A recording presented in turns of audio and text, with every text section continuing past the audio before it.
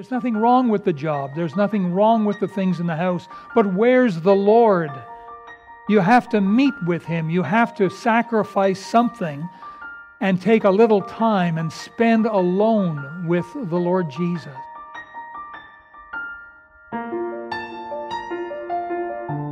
Would you open your Bible, please, to the book of Psalms, the passage that we were reading, Psalm 27.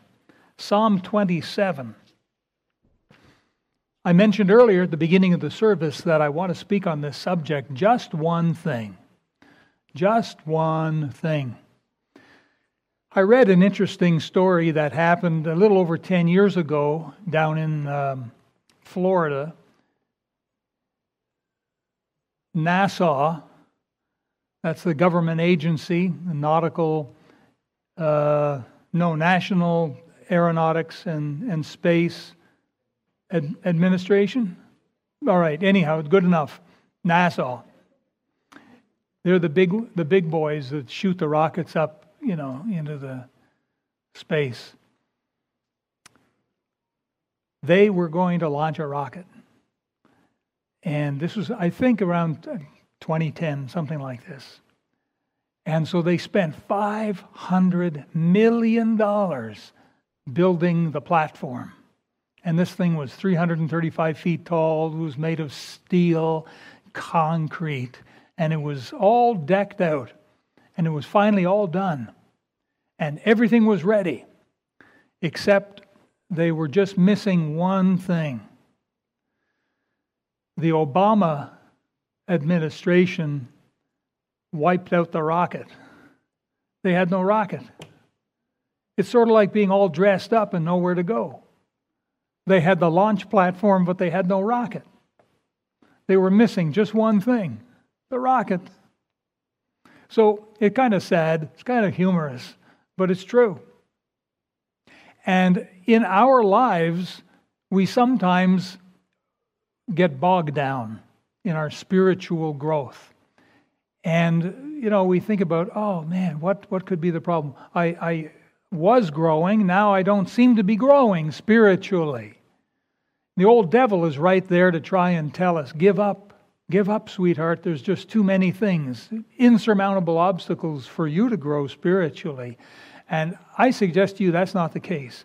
God wants us all to grow spiritually. We all understand about growing physically. As children, we're supposed to grow up tall and strong and healthy and all that. At least that's the desire. It doesn't always happen that way. When we reach adulthood, we sometimes grow in other dimensions. I understand that as well. But spiritually, that's an aspect of human life. And we need to grow. We need to grow and keep growing. Do you know that fish out in the wild, in the lakes and in the rivers and in the oceans, fish never stop growing until the day they die? And it ought to be the same with us as we grow in the knowledge of God and spiritual things. But sometimes we hit a wall, or we kind of fall off the bandwagon, or we go into a trough or something, and we don't seem to grow. And I want to suggest to you that it may be a simpler solution than what it seems like. Oftentimes, there's only one thing that's holding you back from spiritual growth. Now, I'll be honest that after you get that fixed down the road, there may be something else that comes up. But at least for here and now, for right now, there may only just be one thing that's holding you back from getting victory in your life and knowing God more and feeling more of the peace and joy of God and getting more of your prayers answered and more assurance of eternal life and all these wonderful things that are connected in this, we'll call it a spiritual umbrella, if you will. And I want to suggest there may just be one thing. And the first one is in Psalm 27. But first, let's have a word of prayer. Let's ask God to teach us today. Our Heavenly Father, we come to your book and we ask that you would teach our hearts today something that we need to know. We're all on different levels, every one of us here. We're, I guess, as different as the fingerprints, as different as the snowflakes. We're all different. But yet, Father, in your eyes, you know everything there is to know about us. Please help us, every single one of us, to be able to take further steps forward in our knowledge of God, in our Christ-likeness, in the spiritual things of life that matter so much. Help us with this, we pray. Help us to have eyes to see and a heart to take it all in. In Jesus' name we ask, amen. Well, if you're a note taker, I've got a couple of notes for you. Number one is one thing in verse 4, 27 verse 4, chapter 27 of Psalm, verse 4. Look what the psalmist, his name is David, King David. Look what he says. One thing have I desired of the Lord, that will I seek after, that I may dwell in the house of the Lord all the days of my life, to behold the beauty of the Lord and to inquire in His temple. Now the expression or the term house of the Lord, that is what the word church means. The word church means house of the Lord. The church is the house of the Lord. That's what it means. And you'll notice King David wanted to dwell in the house of the Lord. That means to stay a long time. And here's why. To behold the beauty of the Lord. That means to look and to inquire in His temple. That means to ask questions and to learn. To look and to learn. Why did you come to church? Because someone forced you? I hope you came to church to look and to learn. To look and see the beauty of the Lord and to inquire in His temple and learn something. And I hope that every one of us can go away today having learned something from God's Word today. And so this first one thing that could be holding you back from greater spiritual growth is this item here, faithful attendance in the house of the Lord. I know it sounds simple enough, but trust me, the devil will find every conceivable way to keep you from going to church. Oh, look, it looks like it might rain. Better not go to church today. Oh, look, it's a beautiful day today. Can't go to church today. I mean, that's what, soccer's all about. And the golf course. Oh, look, can't go to church today because little Junior, he cut his finger or he stubbed his toe. And so, the family will stay home and take care of that. And maybe all of the relatives too while we're at it. But the devil will find every crazy way he possibly can to keep you and I out of church.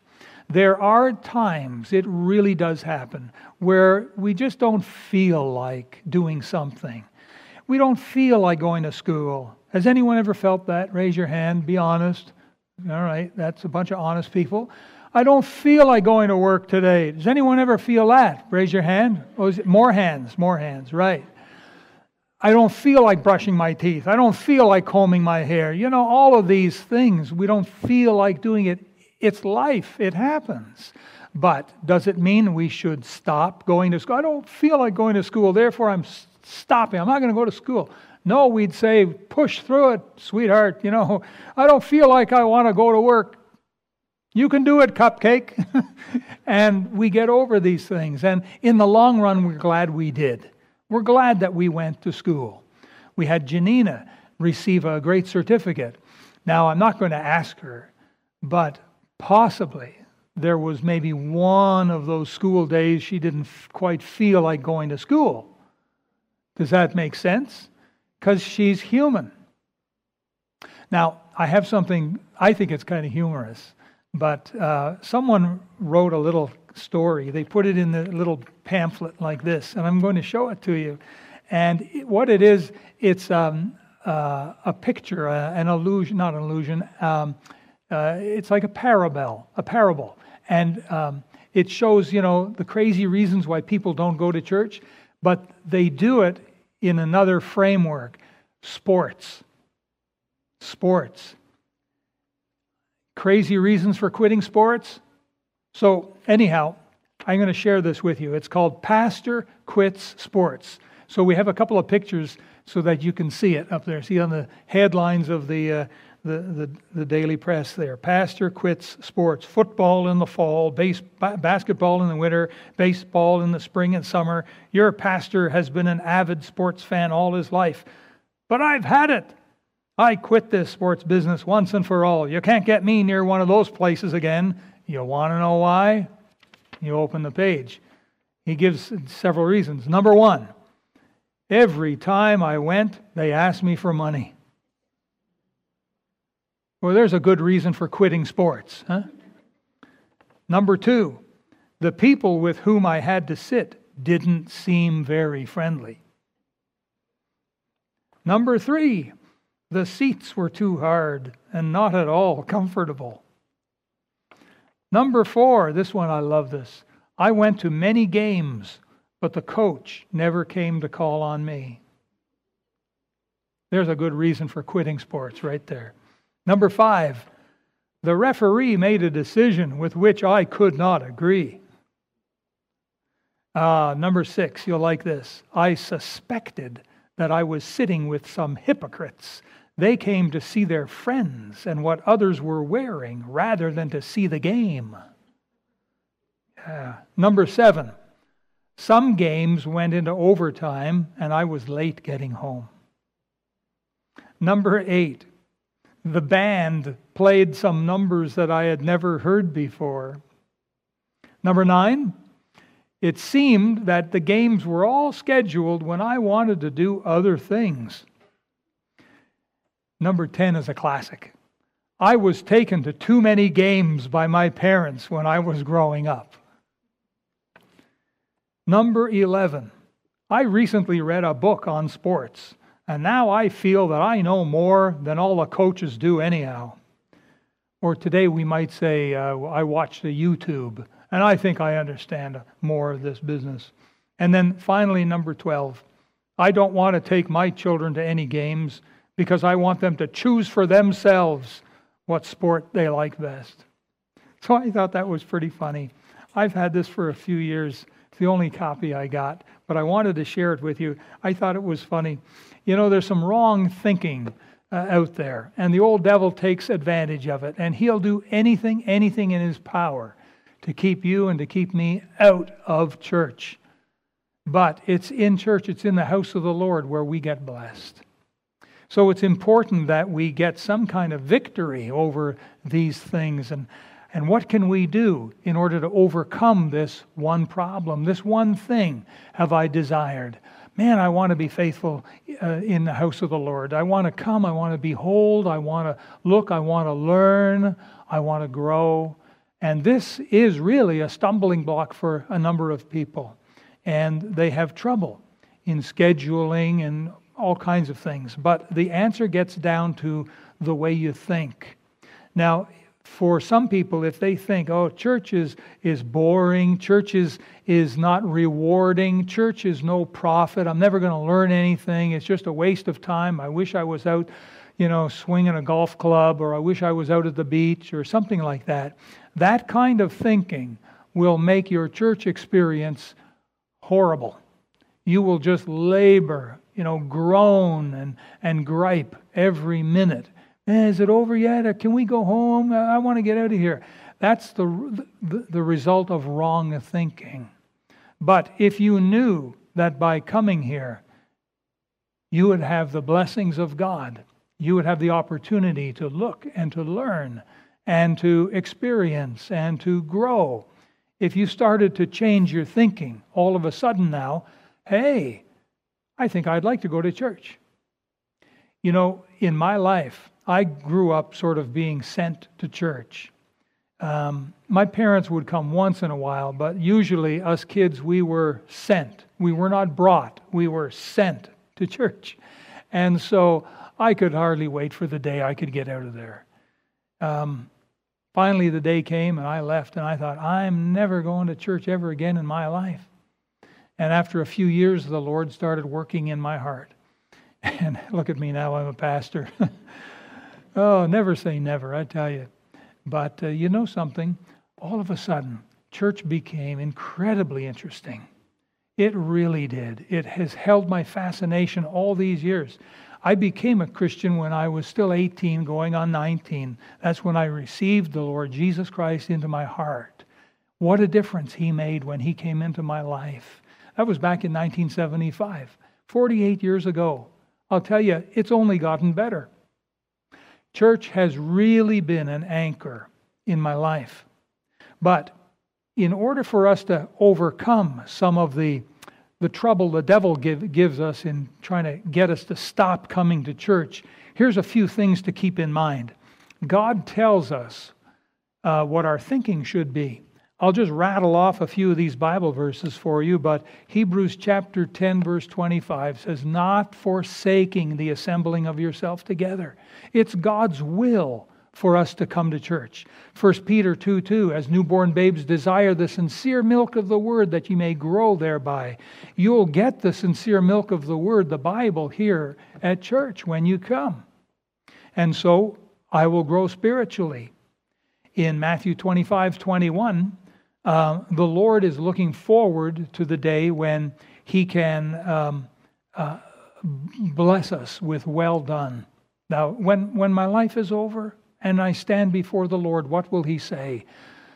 "Well done, thou good and faithful servant." Those are the words I want to hear.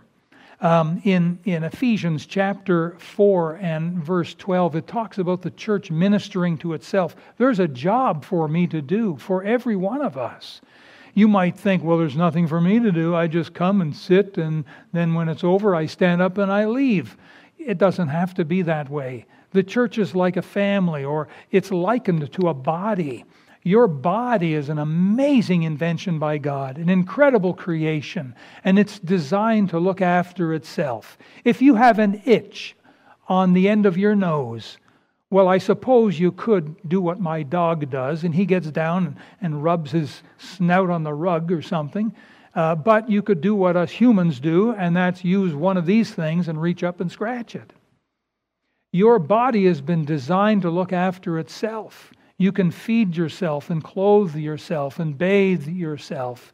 You can get yourself out of bed and get yourself on the bicycle or in the car and get to work or get to school.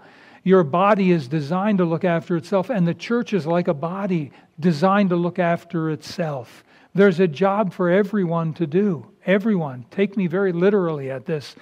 There's a job for you if you're interested. It all goes down to changing your thinking. For some people, they think about the church as like a, what do they call these, cruise ships? How many have ever been on a cruise ship? Raise your hand.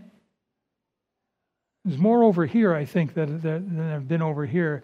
You folks don't know what you're missing. You ought to talk to some of these folks over here that have been on the cruise ship. But the cruise ship has got all of the amenities and all the luxuries and all of the food and the scenery and everything you could want on these cruise ships.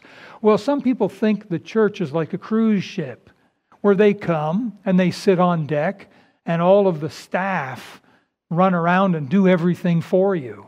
And that's their idea of a church. That's not God's idea of a church. God's idea of a church, if we're going to use ships and the sea, it's not a cruise ship. It's like a military battleship where everyone on board has got a job to do. What would you think of our Canadian military, or our Navy, I guess I should be more specific. You know, if most of the soldiers on the ship, they just kind of sat around and did nothing. They just ate and lounged on the decks while a few manned the ship and made things run. What kind of a Navy is that? We'd lose in any kind of a battle. The church is more like a body that ministers to itself. So if we change our thinking, now all of a sudden coming to church is going to be a lot of fun. Maybe this is the one thing holding you back from growing the way God wants you to grow and experiencing the blessings and the victories God has for you, is faithful church attendance. I can guarantee you the devil is going to challenge you. If you say in your heart, yeah, you know, maybe Pastor's right. Maybe I should start coming more regular. I can guarantee you right now, the devil is going to challenge that. So you have to be ready for him. And you've got to decide in your heart and mind what it is that will actually keep you out of church. If you're sick, you're honk, sneeze, blow, drip, all that stuff, stay home. Stay home and enjoy the internet ministry we provide. But if you're not sick and you're not dead and you're not working, come to church. Be ready, though. The devil will challenge you. Okay, we have to move along here. I'd like you to go to the New Testament, to the Gospel of Mark. So, in the New Testament, you got Matthew, Mark, Luke, and John. So, get to Mark, chapter number 10. Mark, chapter 10.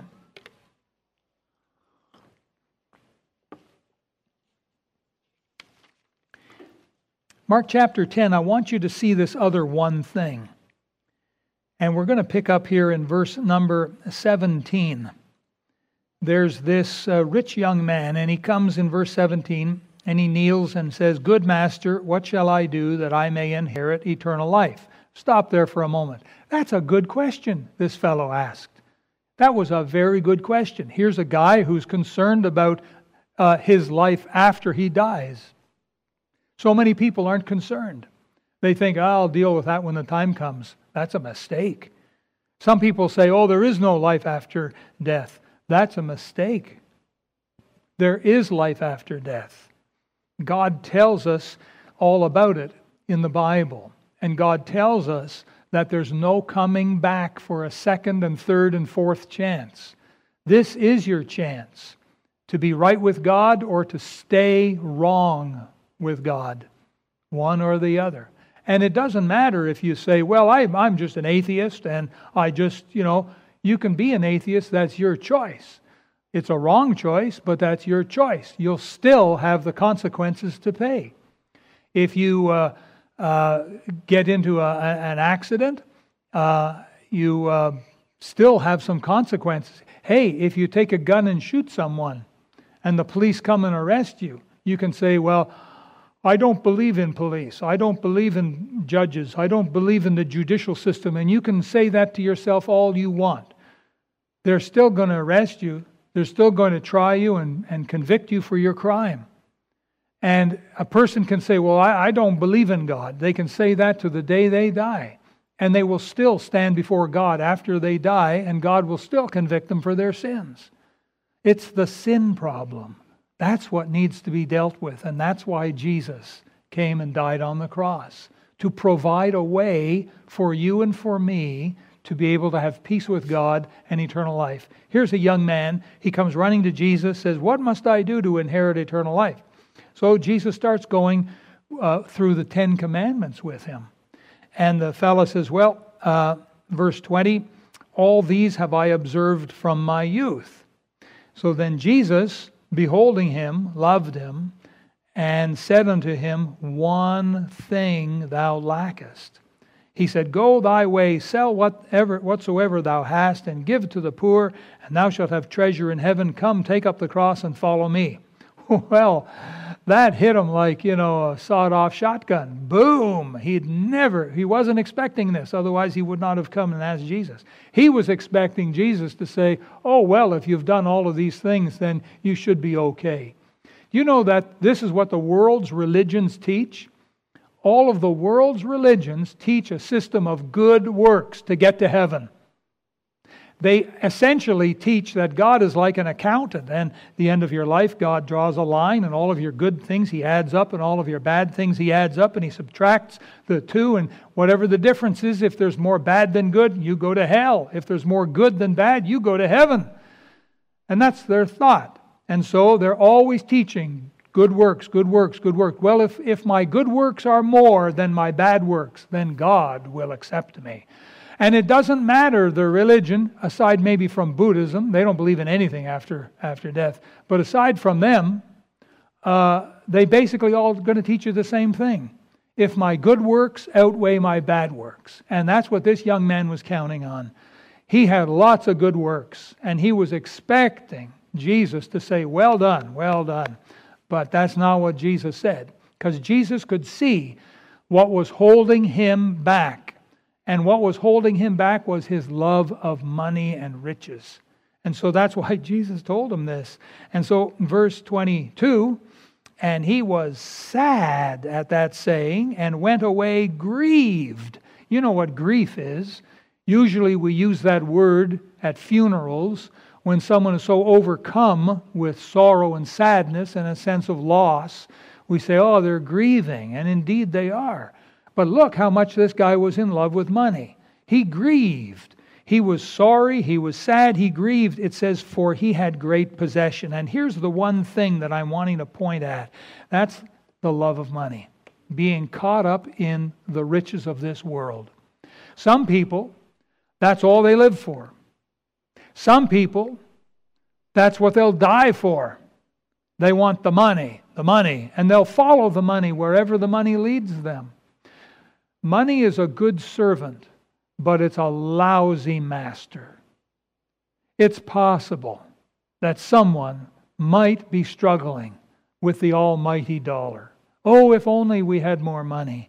Oh, if only I could get, 3 jobs instead of 2 jobs so that I could make more money. Now, someone might say, well, I have all this debt, so therefore I need a lot of money. How did you get that debt in the first place? Were you born with it? No. Did you inherit that debt from someone else? No. Did you go out and spend? Yes. There you go. If you hadn't have spent, maybe if only you just spent instead of spend, just one spend instead of 3 spends, you might not need that 3rd job. You could spend more time with your loved ones at home and your family. Sometimes parents have the mistaken idea that because they grew up poor, they're going to work hard and give themselves over to money so that their children never have to experience what they've experienced. The problem is all that hard work and those jobs keep them out of the home. And so the kids have to have babysitters all the time. They hardly know their parents. And what the kids need more than money is they need mom and dad. Sad, isn't it? But that's the thinking that's persuading so many people to run after the money, run after the big paying jobs. What a mistake. It's a carrot on a stick. That's what the old farmers would do to get the mule going, put this carrot on a stick and dangle it in front of the nose of the mule. The mule just kept following after that carrot, figuring any day now I'm going to get that carrot. And that's what the elusive world of riches is all about. They're promising you more money, bigger raises, fat paychecks. But what you don't realize is the terrible cost that comes with it. You have to sacrifice your time. You have to sacrifice your family. You have to sacrifice your health. There's a strange saying, a proverb almost, that so many people, they spend all their health in order to get wealth. And then when they finally have wealth, they spend all their wealth to get back their health. Crazy, isn't it? It's like a carrot on the stick. You know that if you're part of God's family, God is your heavenly Father. And He loves you, and He will meet your needs. You don't have to sell your soul to the almighty dollar. You don't have to do that. Well, Pastor, that's a little bit too late now. I've gotten myself into too much debt. What do? You look to your heavenly Father. You ask Him to teach you to curb your spending. You ask Him to teach you how to be better with your finances. And you ask Him to give you a little miracle to help you to get out of debt. God probably won't do it overnight, but He will do it if you're serious. He'll get you out of debt. You can live debt-free. It's wonderful to live debt-free. Oh, it's a joy that you don't owe anything. It's a great way to live. You know, if you don't have the cash to pay for it, maybe that's God's way of telling you to wait until you do have the cash. There's nothing wrong with waiting. A couple of generations ago, that's how people lived. If they didn't have the cash, they didn't buy it. Now today, we say, hey, I don't have the cash. No problem. I've got plastic. No problem. I've got a line of credit, an LOC. I don't have the cash. No problem. I got a brother-in-law. Boy, if you want to make bad friends in a hurry, borrow money from them. And then all of a sudden friendship is gone, and every time you see them, you think, oh, they want their money back. And then you don't want to see them anymore. So, yeah, we get ourselves into trouble. But it goes down to this idea. Listen, turn to the right in your Bible and go to the book of 1 Timothy. This is what will help change our thinking. 1 Timothy. We have the page number there for the Pew Bible? Oh, okay. Well, anyhow, keep turning to the right. You get to Galatians, Ephesians, Philippians, Colossians, then 1 Thessalonians, 2 Thessalonians, and 1 Timothy. That's what you want. If you get to Revelation, you've gone too far. 1 Timothy chapter number 6. 1 Timothy chapter number 6. Here's some good biblical advice. 1 Timothy chapter 6. Verse number 9. But they that will be rich. Now stop there. It doesn't say they that shall be rich. It doesn't mean when Uncle Zeke passes on and you inherit $100,000 or something. It says they that will. There's an act of the will. I want to be rich. I am going to work hard. I'm going to do whatever I got to do to be rich. They that will be rich fall into temptation and a snare, and that destroys life. And into many foolish and hurtful lusts, which drown men in destruction and perdition. You look at these people that have won the lotto and you think they got it made. No, they've been had. Their life is about to fall apart. People who all of a sudden, ordinary, normal people who all of a sudden come into millions of dollars. Now, they're walking around, they're thinking, okay, I better be on my guard. There's a lot of people that are after me, want my money. And it's true. The news reports are full. Stories of people, relatives that have killed other relatives for the money they won. And if you don't have any relatives, you'll inherit some. You'll get phone calls from people that say, well, you don't know me, but I'm your brother-in-law 3 times removed on your deceased cousin's side. And oh, I need your help, please. And you're going to get every crazy idiot and crook after you. Then there's the internal squabblings that'll happen within your family. Most people, listen, these are statistics that the government themselves produce. Most people who win it big end up desolate. They blow it all. It's all gone within 2 to 3 years. It's gone. And their families and their relationships gone.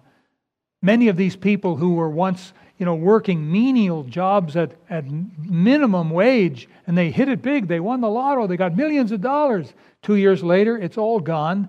They're in debt, and they're back at those minimum wage jobs. Only this time, they've been saddled with more debt. Sad. Here, if you really say, I'm going to be rich, it doesn't matter what people think or say, I'm going to be rich, you're making a big mistake. Look at verse 10. Read it out loud with me, please. For the love of money is the root of all evil, which, while some coveted after, they have erred from the faith and pierced themselves through with many sorrows. It doesn't get worse than that. The love of money. It doesn't say money is the root of all evil. It says the love of money. Those are people who have the dollar signs for eyeballs. And they want the money, the money. They're going to go for the money. And they have erred from the faith. Boy, if there's one thing that'll knock you down spiritually, it's putting too much emphasis on money. God has made life so that it requires a certain amount of money, just like life requires a certain amount of sleep, a certain amount of food, a certain amount of exercise. We need a certain amount of money, but we don't need more than that. Maybe you need 8 hours sleep. Well, don't stay in bed and get 12 hours sleep. It's going to work against you. Physically, it's going to work against you. Figure out, for some people, 7 hours. I knew a man, all he needed was 3 to 4 hours maximum. He grew up on the farm. He was an oddity, if you ask me, but after 3 or 4 hours, he was wide awake and he'd go all day. And I'd say, well, what time would you get to bed at night? No, I asked him, what time would you get up in the morning? And he said, that depends on what time I went to bed. So if I go to bed at 12 midnight, I'd get up around 3 or maybe 4. I'd say, what would you do then? He'd say, well, I'd get dressed and I'd go into the office at 4 in the morning. And he'd work all day. He was a workaholic. By the way, there was a man who did become rich. And he had it all. And then he lost it all. And ended up in prison. Because he had to do some things he shouldn't have done in order to hold on to his wealth, which he couldn't hold on to. So he ended up in prison. Anyhow, after he got out, that's when I met him. He was much more honest with his life after than before. But that's another story. But here, in fact, look at verse 17. Charge them that are rich in this world that they be not high-minded. And so many people think that because they have money, they're better than you. That's high-mindedness. Nor trust in uncertain riches. You can have them today and you can lose them tomorrow. You say, well, no, they're all protected and insured. Not from God. If God wants to blow on them, they're gone, no matter how many safety devices you've put on your money. They're uncertain riches. But here we're to trust in the living God who giveth us richly all things to enjoy. That they, that's the rich people, do good, that they be rich in good works, ready to distribute, willing to communicate, laying up in store for themselves a good foundation against the time to come, that they may lay hold on eternal life. And so very quickly here, we are to change our thinking when it comes to money. Remember, you're a child of God. If you're born again, you're a child of God. God is your Father. He will meet your needs. You say, well, what if I'm not a child of God? Then you're in trouble. Because God has not made any promise to secure you or meet your needs. He has made those promises to His children. God is good. He is good to all humans, even humans that are atheists, even humans that hate God and spend their lives at attacking God. God still gives them life. He still puts bread on their table. But God is merciful and gracious for a period of time until they die. Whether they die young or whether they die old, it's the grace of God. If they have not gotten right with God before they die, and they've made their bed, they can sleep in it. When they stand before God to be judged, they're going to have a whole lot of sin they got to deal with. That's not good. God has given us this life to get right with Him. We got to move on here. I'd like you to turn back to the book of Luke. Matthew, Mark, Luke, then John. So Luke chapter number 10. So far I've given you 2 of these one things. The first one is faithful church attendance. The second one is, let's say, modesty, a modest life, modest living. Avoid the trap of money. Avoid the money trap. People who are scam artists very quickly can tell if you're in love with money. They'll test you on a couple of things, and if you light up, then they'll say, well, listen, you can make this investment and you'll make 100% back on your money in 1 week. So you give them your money and you'll never see them again. Scam artists. They're looking for people who are not content. If you're not content, you are a target for scam artists. But in Luke chapter 10, I'd like you to see this one. It's extremely important. It starts here in verse 38. Story about when Jesus came to the home of Lazarus, Mary, and Martha. So verse 38, it came to pass as they went, he entered into a certain village, and a certain woman named Martha received him into her house. She had a sister called Mary. Watch this. Which also sat at Jesus' feet and heard his word. That's what Mary did when Jesus came into their home. She sat at his feet and listened to what he had to say. And where's Martha? Verse 40. But Martha was cumbered about much serving and came to him, that means Jesus, and said, Lord, dost not thou care that my sister hath left me to serve alone? Bid her therefore that she help me. Now watch this. Jesus answered and said unto her, Martha, Martha, thou art careful and troubled about many things, but one thing is needful, and Mary hath chosen that good part, which shall not be taken away from her. So Mary made the right decision.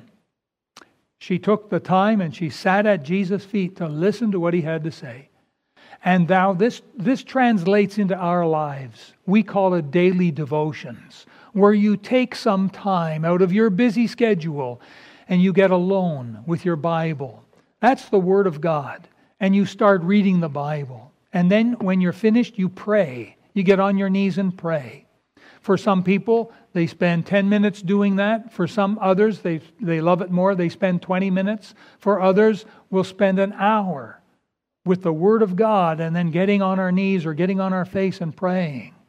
What you're doing is you're coming into the presence of the Lord. We call it devotions because you're devoting yourself to the Lord. Daily devotions, daily devos, if you will. This is very necessary. If you're going to prosper and grow spiritually, you have to have a time every day where you read the Bible and pray. This could be the stumbling stone in your life. Many Christians have set this aside. They say, well, I'm pretty busy. You have to understand, I get just enough sleep and I get up and I have just enough time to get a piece of toast, a cup of coffee, maybe a spoonful of rice. And man, I'm out the door and I got to catch the bus, get the Sky Train. I got to get to my job. I got to work all of these hours. Then I get home and there's all these things I have to do. And by the time bedtime comes, I'm tired. You will always have time for the things you want. You want that job, you've made time for it. You want those things in home and your house, you've made time for it. There's nothing wrong with the job. There's nothing wrong with the things in the house. But where's the Lord? You have to meet with Him. You have to sacrifice something and take a little time and spend alone with the Lord Jesus. When you come to church, I hope you get fed spiritually. But that's not enough.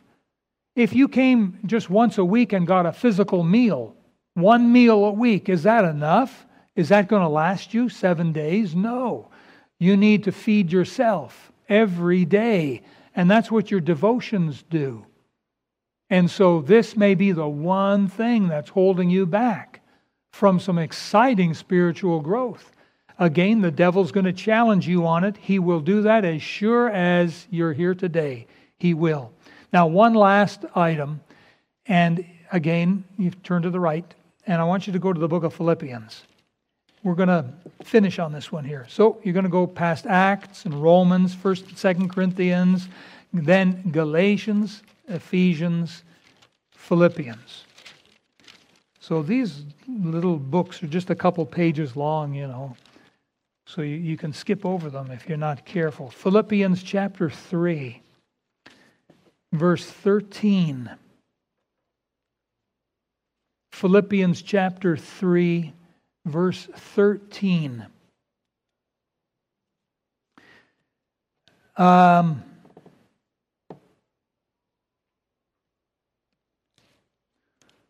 Brethren, I count not myself to have apprehended, but this one thing I do. There's the one thing. Forgetting those things which are behind, and reaching forth unto those things which are before, I press toward the mark for the prize of the high calling of God in Christ Jesus. In a nutshell, what Paul is saying is that there are certain things he just forgets about. Some people have trouble forgetting. How about you? When someone does you wrong, are you able to forget it?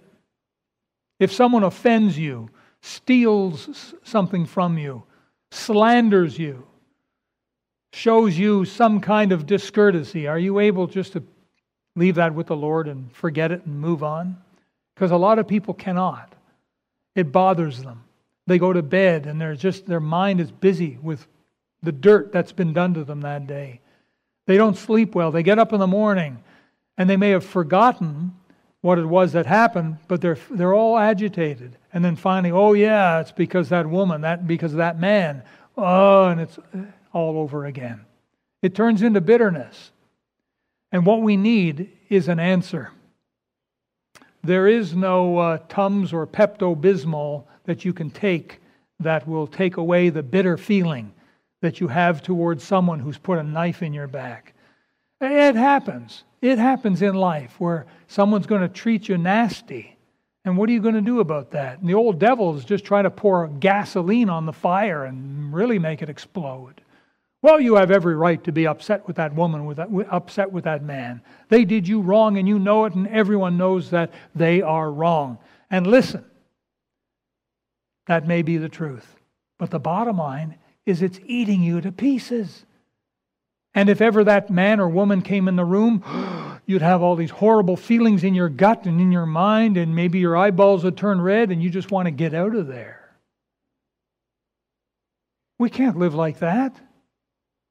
Well, what is this here about forgetting those things which are, behind and reaching forth? Boy, oh boy, if there's one thing that'll hold you down and destroy you pretty fast, it's being upset with someone. By the way, there's someone else you can be upset with. Maybe there's no one in the world you're upset with, but maybe you're upset with yourself.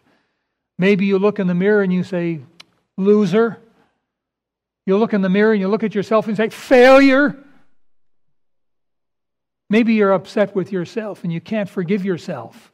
You look at yourself in the mirror and say, I know what you did yesterday. I know what you did last week. I know what you did a month ago. And every one of those times you promised God you wouldn't do it and you did it again. And only a failure would do that. And you feel terrible. You're harder on yourself than the devil is. You can't forgive yourself. What do you do? What do you do? You have to change your thinking. You have to start to think like God thinks toward you. You see, that's why Jesus came to earth, to die for our sins, for all of the horrible, creepy, nasty, dark things we've ever done or ever will do. The Lord Jesus made a payment on the cross. He shed His blood as payment for your sins. Now, watch out. This payment has to be applied to your account. You know what a charge card is, Visa, MasterCard, and whatever. You can go out and have a whale of a time with one of those and rack up $10,000 worth of debt on your piece of plastic. But now you got to pay. But I can't pay. You are in trouble. You're in trouble. Boy, oh boy. What if a rich person came and made a payment and wiped out your debt? You'd say, well, then I guess I wouldn't owe anything. Jesus made a payment, but it's not applied to your account until you receive Jesus. When you receive Jesus, you receive the payment. You get eternal life. You become part of the family of God. You become born again, as Jesus said it. This one thing I do, forgiving and forgetting. And it's not always that simple, is it? You have to start to think of yourself the way God thinks of you. If you are in Christ Jesus, you are a beloved child. He loves you. He knows you're going to mess up, but He loves you still. Seems to me I preached on this last week. So it's on the internet if you want to go later and watch it. You might find it a blessing. Look it up on the internet. The amazing love of God. But you need to start seeing yourself the way God sees you. Stop seeing yourself the way the devil wants you to, and start seeing yourself the way God wants you to see yourself. You can convince yourself of a lie, or you can convince yourself of a truth. It's up to you. You need to look at yourself as forgiven. And because you belong to God, when someone offends you, they're not really offending you, they're offending God, because you are His purchased possession. And when they slight you, they're really slighting God. And when they backstab you, when they offend you, when they steal from you, it's really God they're doing these things to. And God knows all about it. And God will look after them. There's other things we could say, But I tell you, this is one area where some people have trouble. This one thing. Whew. I've just named 4 of them today. There's others I know. But possibly one of these 4 things are holding you back from growing and experiencing a closer walk with God. Wouldn't it be wonderful to breathe some heaven's air? Wouldn't it be wonderful to speak to God and know He's listening to you? Wouldn't it be wonderful to ask for things and receive them? Wouldn't it be wonderful to enter into a great fellowship, one-on-one, you and God, a fellowship? He's not just someone way out there somewhere. He's close. He's closer than a brother. Wouldn't that be a wonderful way to live your life? And that's what God wants for you and for me. Well, what's holding us back? Well, I've rattled off 4 things here, and maybe there's something else that might be holding you back. There could be. There could be one other thing. It could be you're not born again. Jesus is God in the flesh. Only God could die for our sins. God came to this earth. His name was Jesus. He died for our sins on the cross. But Jesus said these words in John chapter 3, "Ye must be born again." Ye must be born again. I must. You must. In my life, that happened on April the 6th, 1975. That's when I was born again. Have you been born again? Say, well, I'm not sure. How would I know? If Jesus Christ comes and lives inside you, you're going to know about it. Oh, you're going to know about it. Has that happened to you? Well, I don't know. I hope so. Well, you can know so. If you will admit to God your sinfulness, if you will ask God to forgive you your sins, if you will ask Him to come into your heart and be not just your Savior, but your Lord, that means He's the boss.